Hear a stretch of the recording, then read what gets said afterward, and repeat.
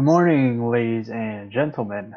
Today is June 24th, 2021, and we're about 30 minutes into the market open. Really good start to the day. We had a pretty significant gap up with the SPY, the Dow, and the Qs. So we're starting to see a little bit of a move down, but it's very slight. We're definitely still way in the green today, so hopefully we can keep that momentum going. And you would have to think that it's at least partially due to the most recent weekly unemployment gain claims being down, as opposed to a surprise jump last week. And there's also a record 9.8 million job openings. So, if nothing else, that really tells us that the economy itself is really in a good place because there are so many opportunities, and every field there is just about. But sort of the problem is that there's still a few people that aren't going back to work for whatever reason. It might be lingering virus fears. It might be, those great unemployment benefits from the government that are still, unfortunately, kind of being handed out.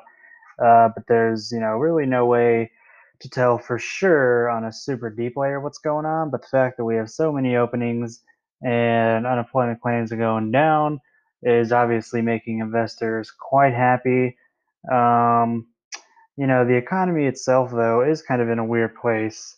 I was reading a couple articles the other day, and consumer goods in particular are going up in price, mostly due to the raw materials shortage, but also because businesses need to charge a little bit more to kind of make up for that. But the interesting thing is that these businesses have for the most part, a pretty nice surplus in inventory because last year they didn't really sell much, as I'm sure they would in a normal year. So it'll be interesting to see what happens, especially with this inflation, when we talk about bringing together these higher priced consumer goods. And again, that sort of revenge spending, people are going to go out, start buying stuff, start doing things that they couldn't really do last year. Of course, again, spending more money increases the velocity of money and obviously increase in price. When we look at those two things, that could definitely start to lead to a little bit more inflation. So we'll have to see, over time, sort of how the markets react to that.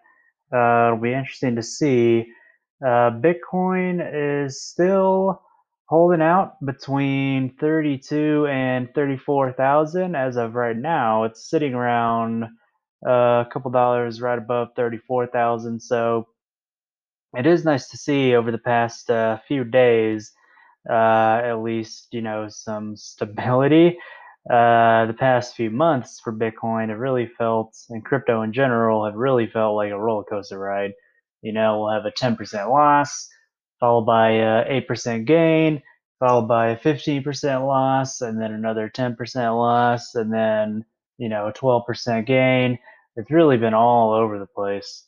Again, I think it's mostly due to all the FUD going around with the crypto market in general. Nobody really knows kind of the timeline for when it will become a more stable asset class, which we can really see that in the pricing here. There's not a lot of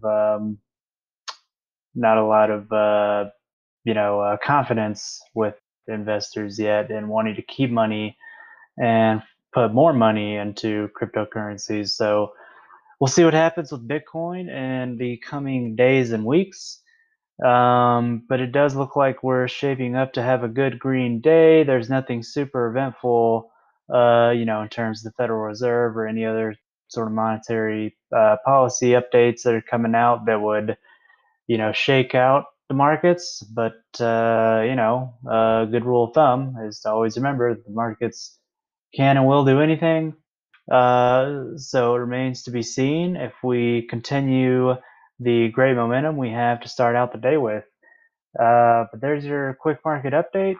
I'm Derek, and I hope you have a great rest of your day. We will see you at the market close.